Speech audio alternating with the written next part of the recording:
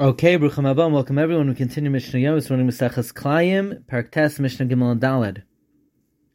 Mitbechos Hayadayim, hand towels, Mitbechos HaSefarim, items used to wrap a Sefer Torah, Mitbechos HaSvag, bath towels, Ein Behem Mishum Klayim, are not subject to the laws of Klayim, because you don't wear them, you don't cover yourself with them, and therefore their Klayim is not applicable to them. Rav Lezer says they're prohibited because sometimes a person does cover themselves with them. A person could wrap his hands in a hand towel or with a regular towel or a bath towel, and somebody who is reading from a Sefer Torah sometimes put the wrapping on his lap. Umitbechos hasaparim, an apron for a barber, asuros mishum klayim, is also because of klayim.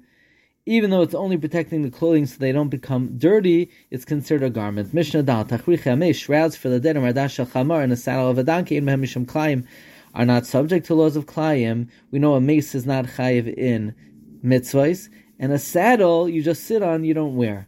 However, Lo Yitin HaMardas HaKseifa, don't put the saddle on your shoulder, Afil Hoitzi Allah Zevel, even to carry out manure, because by doing so, you're covering yourself and you're not allowed to do that. Wishing everyone a wonderful day.